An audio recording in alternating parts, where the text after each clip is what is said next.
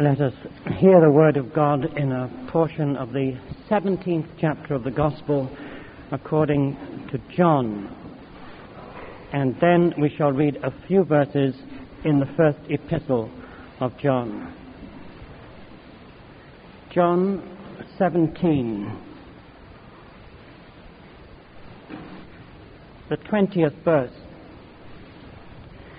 Neither pray I for these alone, but for them also which shall believe on me through their word, that they may be one, as thou, Father, art in me, and I in thee, that they also may be one in us, that the world may believe that thou hast sent me. And the glory which thou gavest me, I have given them, that they may be one, even as we are one. I in them, and thou in me, that they may be made perfect in one, and that the world may know that thou hast sent me, and hast loved them as thou hast loved me. Father, I will that they also, whom thou hast given me, be with me where I am, that they may behold my glory, which thou hast given me, for thou lovest me before the foundation of the world.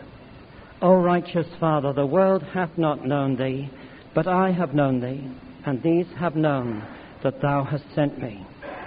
And I have declared unto them thy name, and will declare it, that the love wherewith thou hast loved me may be in them, and I in them. In 1 John chapter 4 and the 10th verse, 1 John 4 at verse 10, herein is love, not that we love God, but that he loved us and sent his Son to be the propitiation for our sins. Beloved, if God so loved us, we ought also to love one another. No man hath seen God at any time. If we love one another, God dwelleth in us, and his love is perfected in us. Hereby know we that we dwell in him, and he in us, because he hath given us of his Spirit. And we have seen and do testify that the Father sent the Son to be the Saviour of the world. Whosoever shall confess that Jesus is the Son of God, God dwelleth in him, and he in God. And we have known and believed the love that God hath to us. God is love, and he that dwelleth in love dwelleth in God, and God in him. Thus far, may God help us to come this morning to his holy word, and I want us to turn our thoughts to the 17th chapter of John and the 23rd verse. John 17 and verse 23.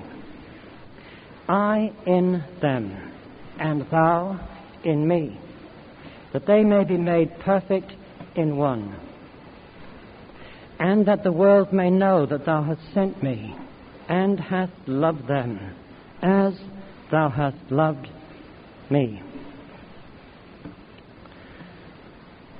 As we know, brethren, these words are found so close to the end of this unique chapter in the Word of God. And I suppose the feature, more than any other, which makes this chapter unique is the fact that in this chapter we are not being addressed. There are no duties or commands that are given to us or to other Christians, but rather we are brought into a position of overhearing communion and conversation within the Godhead. The first verse, Jesus lifted up his eyes to heaven and said, and then we have these 26 verses so full of amazing statements and words unspeakably great. And if we were only to have had one or two of these words, how wonderful that would have been. But we have this long chapter disclosing to us the intercession of our Lord on our behalf. This is truly indeed the Lord's Prayer. And with this chapter before us, there is no Christian who ought to be able to say that he doesn't know the future for himself or for the church. For other Christians, we do. There are many, many things that we do not know and will not know in this world, but we surely believe that what is revealed to us in this chapter is all that we truly need to know for our comfort and joy and peace in this world. Here we are told, you remember, that we are to be kept, not one to be lost. We are to be sanctified through the truth, through God's holy word. We are to have Christ's joy fulfilled in ourselves. We are to be preserved. We are to be progressively experiencing union with the people of God and union with the Son of God. And beyond all this, we are assured that before us is the prospect of beholding the glory of Christ, and to all eternity to have the name of God revealed to us, so that, as the last verse says, the love wherewith thou hast loved me may be in them, and I in them. I say, brethren, here is a wonderful disclosure of all that we need for our peace in our present warfare. These things are certain. They are not prayed by as you and I pray. We know not what to pray for as we ought. They are prayed by one who knows the mind of the Father, who prays, Father, I will. And here we have a certainty and wonderful assurance of the prospect that is before us in this world, and indeed in the world to come. Now, in the words of our text, there is a repetition of what has already been said in the chapter and indeed before in the Gospel of John. And then there is an addition, and it is particularly the addition that I want us to concentrate on, though we shall look at the whole verse. But the addition is a statement which explains why is God doing these great things for his people. Why is it that these petitions are going to be fulfilled? What is the key to understanding why God is doing these things for his church? And the explanation is in these words of our Lord. It is, thou hast loved them as thou hast loved me. That is the supreme explanation. Thou hast loved them as thou hast loved me. Now, looking at these words, I want us to notice in the first place that they remind us that God loves his church and people with a special love. We spoke somewhat yesterday on this subject in papers and in discussion perhaps in the evening, and I believe that we must be perfectly clear on the fact that the Scripture reveals a general, universal love of God toward all men. And yet that love is not identical with the love which is here spoken of as God's love to the church. The love of God to the church is the same as his love to his Son. Believers are here taught that they have this unique possession. Thou hast loved them as thou hast loved me. The same love, the very same love, is the love which embraces the people of God with Christ himself. Now, that is never spoken of in terms of God's general love and universal compassion. We surely see that general love and universal compassion from the earliest chapters of the Word of God. Genesis chapter 6, we read those extraordinary words, it repented the Lord that he had made man, and it grieved him at his heart. The book of Psalms says he is good to all, and his tender mercies are over all his works. The prophecy of Ezekiel, the 18th chapter, has words that we should never forget. The 18th chapter and the 23rd verse, God says, "Have I any pleasure at all that the wicked should die, saith the Lord God, and not that he should return from his way and live?" And the 33rd chapter, God puts himself on oath. "Say unto them," he says to Ezekiel, "as I live, saith the Lord, I will not the death of a sinner, but rather that the wicked should turn from his way and live." Calvin says on Ezekiel 18:23,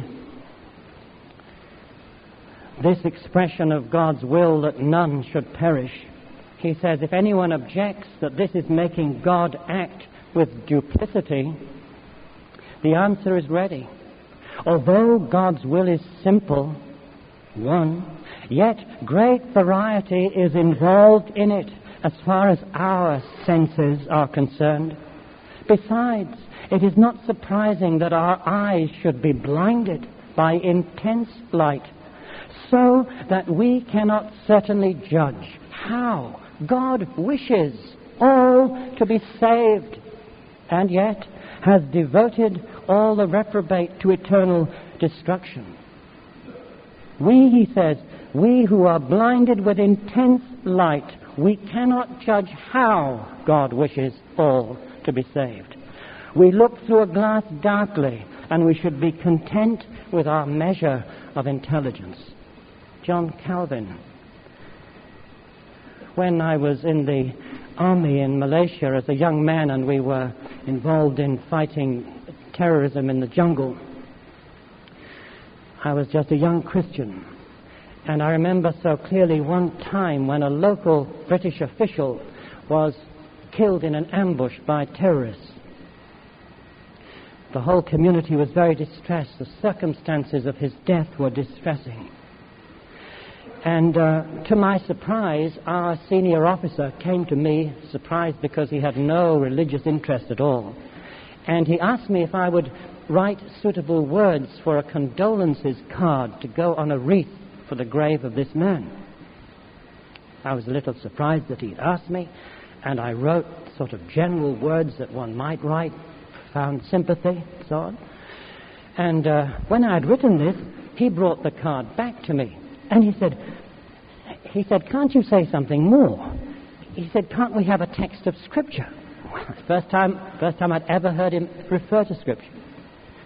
And you know, I was put in a very considerable quandary. As a young Christian, I have no knowledge whatever of this person's spiritual state. Never met them, never knew them. No reason to take some text of Scripture that clearly applied to Christians. And I remember in my perplexity coming across a text I have never seen in the Scripture before. In the book of Lamentations, the 3rd chapter, we read the beautiful words, God, He doth not afflict willingly, nor grieve the children of men. I thought, well, that would be suitable, and I wrote it down, and it was suitable in the eyes of others. But, my friends, how wonderful it is. In this world of sin and evil, death, God does not willingly afflict the children of men. Now, if these things are hinted to us in the Old Testament, how much more wonderfully are they revealed in the incarnate Son of God. We should have no problem at all, surely, when we read such texts as our Lord, looking upon the multitude, moved with compassion, moved with love, looking upon a rich young ruler who went away, for he had many possessions, and Jesus, looking upon him, loved him. There should be no problem with such texts. And when he drew near to the city, we read in Luke 19, he wept over it. And Matthew 23 tells us the words that he spoke, "O Jerusalem, Jerusalem, thou that killest the prophets and stonest them that are sent unto thee, how oft would I have gathered thy children together as a hen gathereth her chicks under her wings, and ye would not. If this is not the voice of love, brethren, what is it? Our Lord put himself under the law, perfectly obeyed the law. What is that law but the highest expression of love? We are to love our enemies. We are to do good to those that hate us. And why are we to do that? Why, says our Lord, so shall ye be children of the highest, for he is kind to the unthankful and the evil.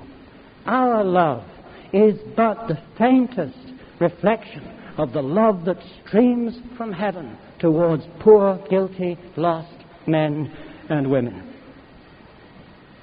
And I do believe we should have no hesitations in speaking of the wonder, the reality, the truth, the marvel that God does love sinners everywhere and calls them to himself. We must never say that there is no love in God except for the church, except for the elect. We must not say that.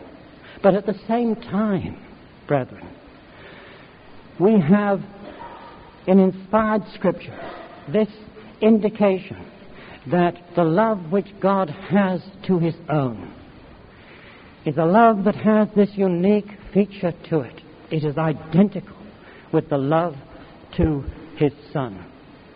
God sees poor believing sinners as part of Christ, united to Christ, embraced in the same love. Abigail said to David, the soul of my Lord shall be bound up in the bundle of life with the Lord thy God. And that's what happens, isn't it, in our salvation? We are bound up in Christ. And the same love that embraces Christ is the love that comes to us. It has the very same nature to it.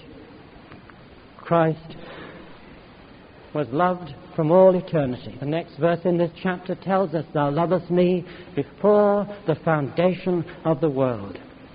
And so with believers. In love, God predestinated us unto the adoption of children before the foundation of the world. Love without beginning. Love without an end. God the Father's love to his Son will never fail, will never wane. And the love which embraces us is the same love which will be infinite and to all eternity.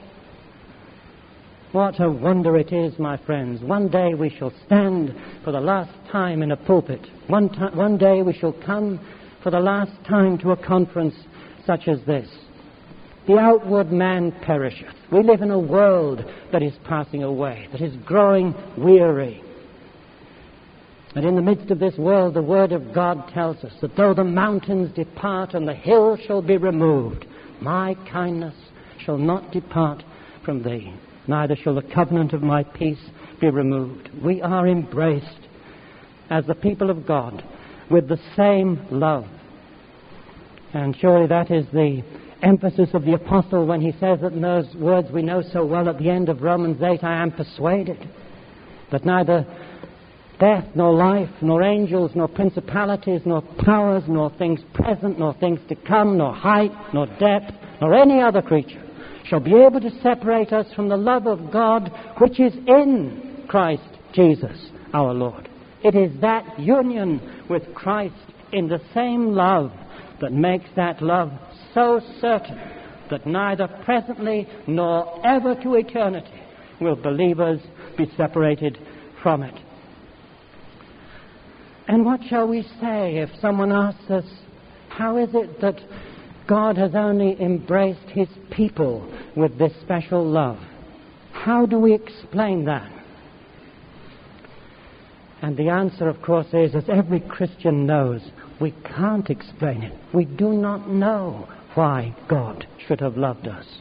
I stand amazed, says the hymn writer, in the presence of Jesus the Nazarene, and wonder how he could love me, a sinner condemned unclean. We do not know.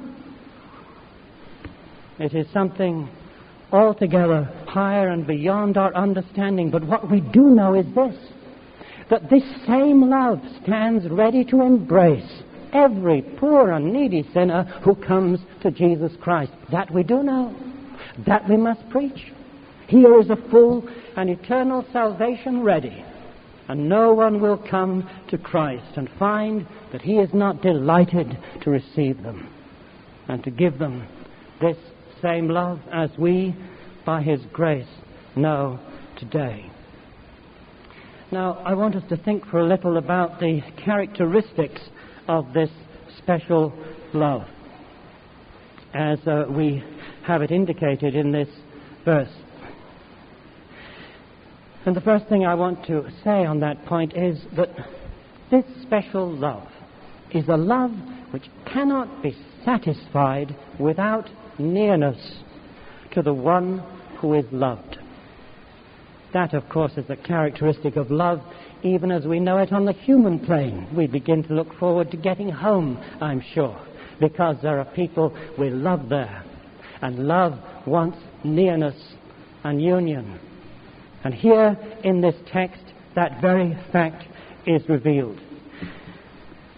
Notice the connection between the 23rd verse and the preceding verse, verse 22. It's one unity. The glory which thou gavest me, I have given them, that they may be one, even as we are one. What is the glory which has been given to Christ, and which he says, I have given them? What is that? Well, as I understand it, it means this. As Christ took to himself our nature, Son of God became incarnate. There dwelt in him and with him the very presence of his Father. He was not alone. The only begotten Son that dwells in the bosom of the Father.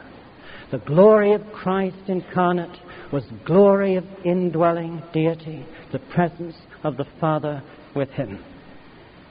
And I believe that the glory which he has given to us is the glory of God indwelling us by his Son.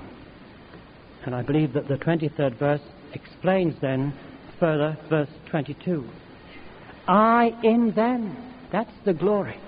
I in them and thou in me, as the Father is in the Son. So Christ is one and united with his people. Christ dwells in the heart of his people. He makes his residence in our innermost being. We are the temple of the Holy Spirit. We are the habitation of God through the Spirit. And why? Because thou hast loved them as thou hast loved me. And it's the very characteristic of love to be united and to seek nearness to the one that is loved. And the love of the Father that led him to be so united with his incarnate Son is the same love that leads the Savior to be one with his people. I in them, and thou in me. And that, brethren, surely is the explanation of what was to happen when this prayer was offered and our Lord went out to Gethsemane and Calvary. When, before we were Christians, we were blind, were we not, to the meaning of the cross. We may have heard it preached many times, and yet it meant nothing to us until we understood this truth, that what Jesus was doing when he went to Calvary was vicarious. It was for the sin, for the penalty, for the condemnation of others that he went. The chapter says it so clearly. For their sakes, he says, I am sanctified. That is, set apart for death and suffering. And as our Lord goes to Calvary, these are the words that he speaks, I in them. And at Calvary we have this amazing mystery of apparent disunity. That is to say, our Savior racked in his body and spirit, able to say, all my bones are out of joint. His body and soul finally separated from each other. And in the midst of that brokenness and disunity, there is perfect union. Christ with his people. Christ one with his people. This is my body which is broken for you. And Christ dying, as Paul says to the church at Thessalonica, who died for us, that, whether we wake or sleep, we should live together with him. The purpose of our Lord's death was none other purpose that we might be made nigh to him and to God forever. It's love which seeks nearness and union with those who are loved. And of course that is the explanation of heaven, is it not? Those dear friends who are no longer with us, who are in Christ, we know where they are. They are with Christ, which is far better. That is what heaven is it not? It is union perfected. The 24th verse, that they may behold my glory. What is the certainty of the resurrection of the body? It is that Christ loves his people. And I will, he says, I will raise him up at the last day. The 6th chapter of John. The union with Christ, of Christ with his people, is the mystery that underlies our whole salvation. And behind it is this love. The book of Revelation says, I heard a great voice out of heaven saying, the tabernacle of God is with men, and he will dwell with them, and they shall be his people, and God himself shall be with them, and be their God. And they shall see his face, and his servants shall serve him, and his name shall be in their foreheads. What does all that language mean but that this union begun on earth is coming to a perfection that is beyond our present understanding? That then is the first observation I want to make on the characteristic of this special love. It is love that seeks union and nearness. You know perhaps the words of Rowland Hill, the evangelist of the 18th century. And when I'm to die, he says, receive me, I'll cry. For Jesus has loved me, I cannot tell why. But this I can find, we two are so joined, he'll not live in glory and leave me behind. We two are so joined, he'll not live in glory and leave me behind. That surely is biblical truth. Now, the second characteristic of this special love, the only other I want to mention here, is that it has transforming power wherever it enters. We are not talking about words, but realities. And what happens when Christ is dwelling in men and women? Well, what happens is that God's love is dwelling in them. And what happens then? Well, where love is present, there is an effect that is irresistible. And that is what our Lord is speaking about here. I in them, and thou in me, that they may be made perfect, that they may be made complete in one. Unity, God's presence, unity, love, neither Jew nor Gentile, bond nor free, male nor female. Where Christ comes to dwell, love is present, and that love unites with a wonderful power and grace. And our Lord is saying that the purpose of that unity is not an end in itself, but it is going to demonstrate, declare, thou hast loved them as thou hast loved me. As the unity of the people of God is seen, over that unity is a yet greater truth to be beheld, and that is, here is divine love poured forth upon this people. Now, brethren, isn't this a tremendous thing? What relevance it has to evangelism.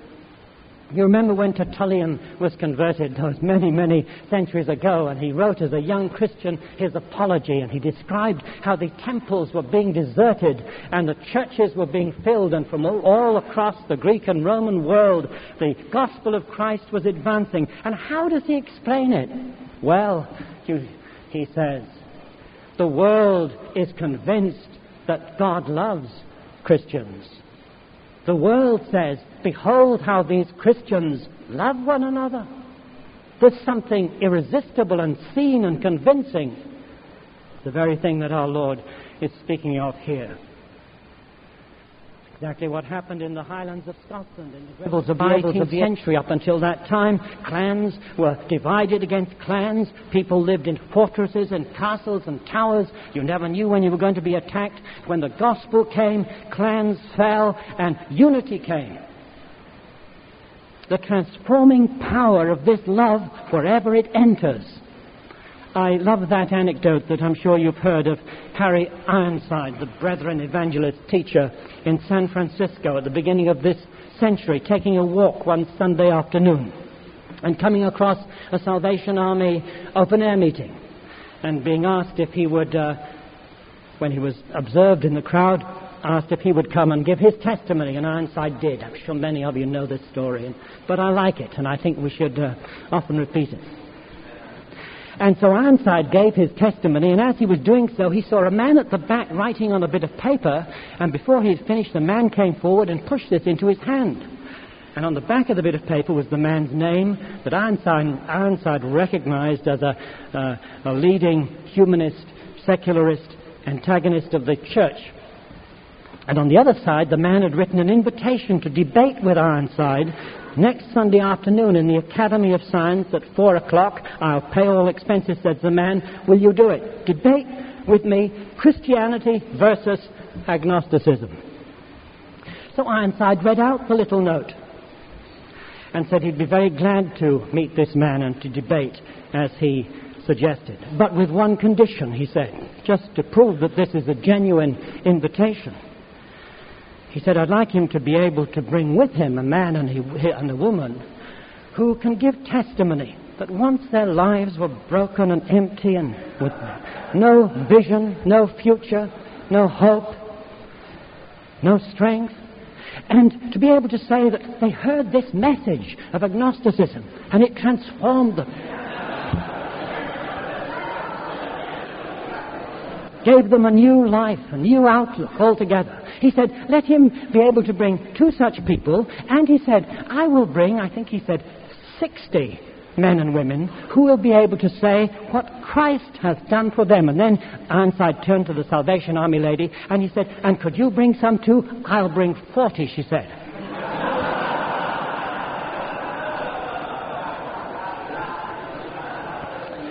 Well, you can judge by this time the man was backing off his invitation, and it didn't go forward. But in all seriousness, you know, we talk about why the gospel makes little impact, and we have many reasons. We talk about secular thought and evolution and the effect of entertainment and 1,001 other things. But what about this, brethren? By this shall all men know that ye are my disciples, if ye have love one to another. He that dwelleth in love, says John, dwelleth in God, and God in him. And our Lord is saying here that this divine indwelling is in order that there may be unity, and yet, beyond that, that the world may know that thou hast sent me and hast loved them as thou hast loved me. Now, before I close, I want to just say a few words more particularly on the relevance of this to us in the work of the ministry. My thought is, brethren, what a change, what a practical change would be wrought in us if we had a deeper assurance of God's love to us. What a change would be wrought in us. And let me give you the testimony of a few Christian men and women or perhaps simply men at this moment, on this point. You think of the evangelist Stephen being stoned to death, dying with words of intercession for his persecutors, with words of love for them. Why? Because, says Luke, he was filled with the Holy Spirit. He was filled with love. The fruit of the Spirit is love. And that's what's happened through history. 1536, William Tyndale died in very similar circumstances as a martyr in Belgium, and died praying for his persecutors. And William Tyndale says, if we be in Christ, we work for no worldly purpose, but for love. As Paul says, the love of Christ compels us. We are otherwise minded than when Peter drew his sword to fight for Christ. We are ready to suffer with Christ and to lose life and all for our very enemies to bring them to Christ. If we be in Christ, we are minded like to Christ. Christ is all to the Christian man. Christ is the cause why I love thee, why I am ready to do the uttermost of my power for thee, and why I pray for thee. And as long as the cause abides, so long lasts the effect, even as it is always day, as long as the sun shines. Do therefore the worst thou canst do unto me. Take away my goods, take away my good name. Yet as long as Christ remains in my heart, so long I love thee, not a whit the less. And so long art thou as dear to me as my own soul. And so long am I ready to do thee good for thine evil. For Christ desires it of me, and has deserved it of me. And thine unkindness, compared with his kindness, is nothing at all. Yet it is swallowed up like a little smoke in a mighty wind, and is no more to be seen or thought on. William Tyndale. John Bunyan has a wonderful treatment of the saint's knowledge of Christ.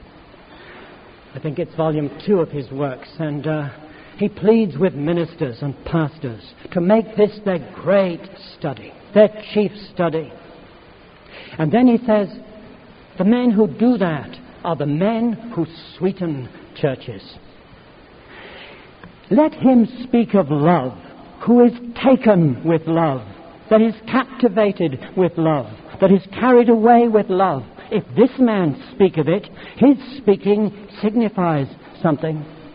The powers and bands of love are upon him, and he shows all that he knows, and he shows to all that he knows what he is speaking of.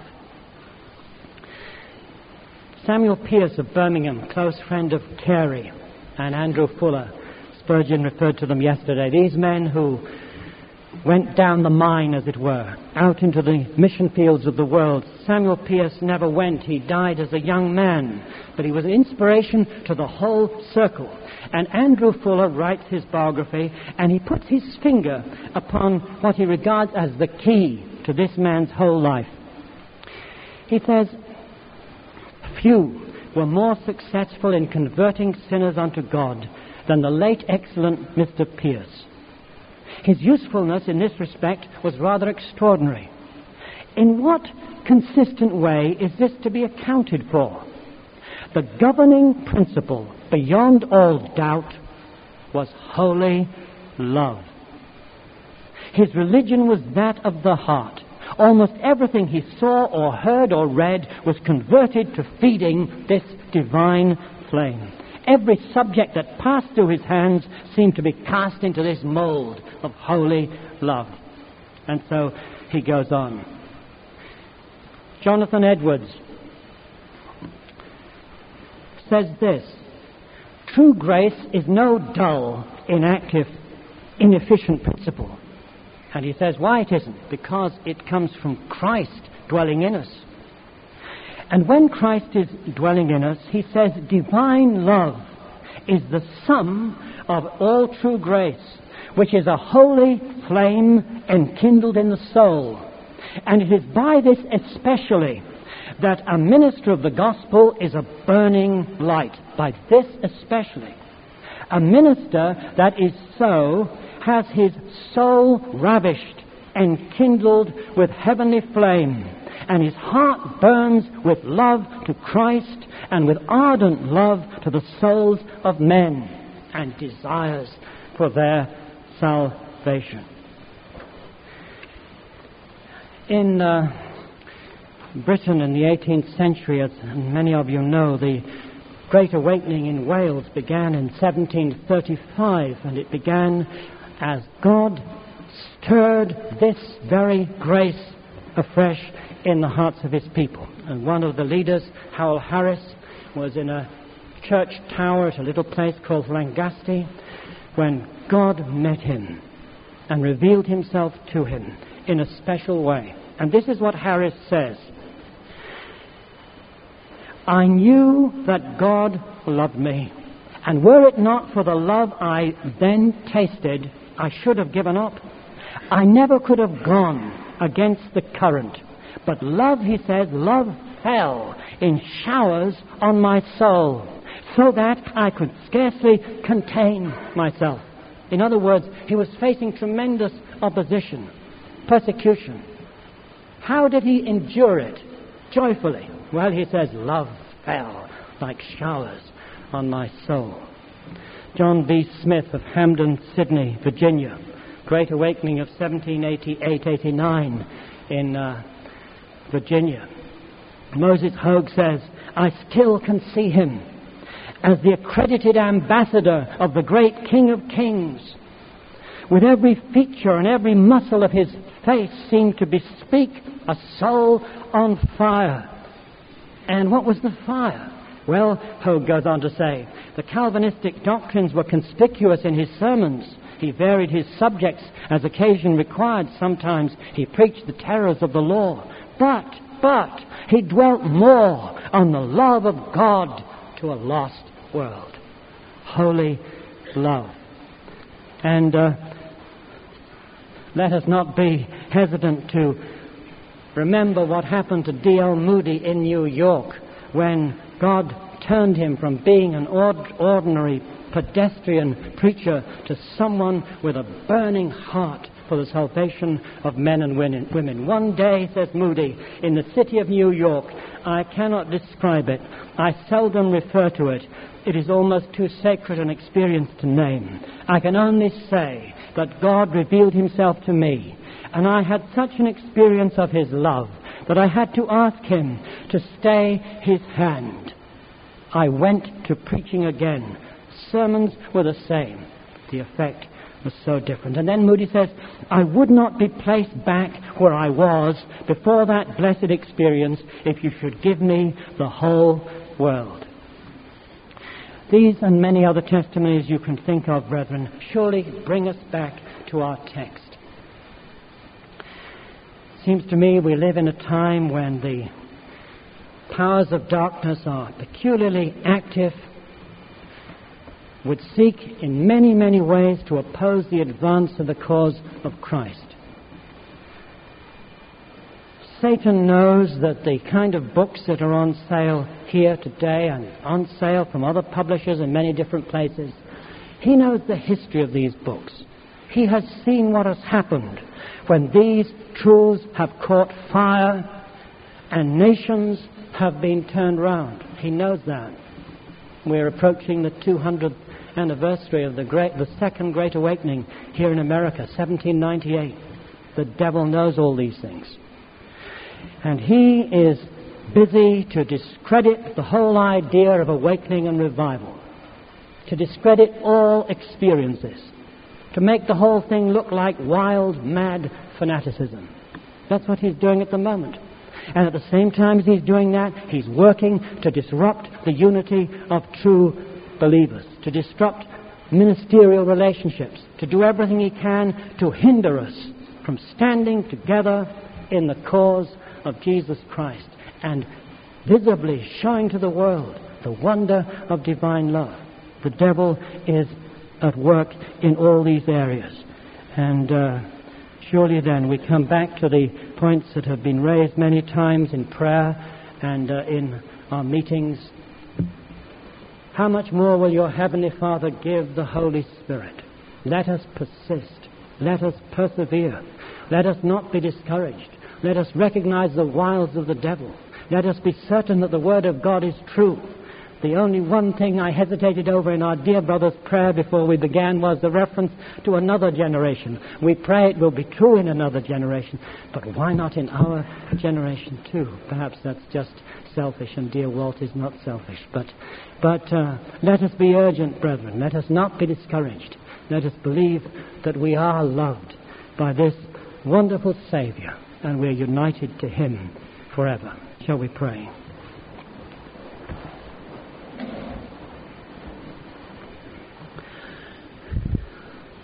We pray for light and understanding and truth. We thank Thee for the knowledge that we're in Thy hands. We pray that Thou wouldst help us more and more to rest in Thee, to trust in Thee. Deliver us, we pray, from every form of sinful unbelief and doubt. We thank Thee, Lord Jesus, for Thy promised presence. We thank Thee that here, together as brethren this week, we can know and believe that Thou art here. And we pray that Thou would lift us up and carry us forward and help us each one to be faithful and to be fruitful to Thee. We pray indeed that Thou wouldst revive Thy work and pour out Thy Spirit upon us, that we might know Thee and glorify Thee and serve Thee. Hear us, we pray. Pardon all our sins, as we ask in Jesus' name. Amen.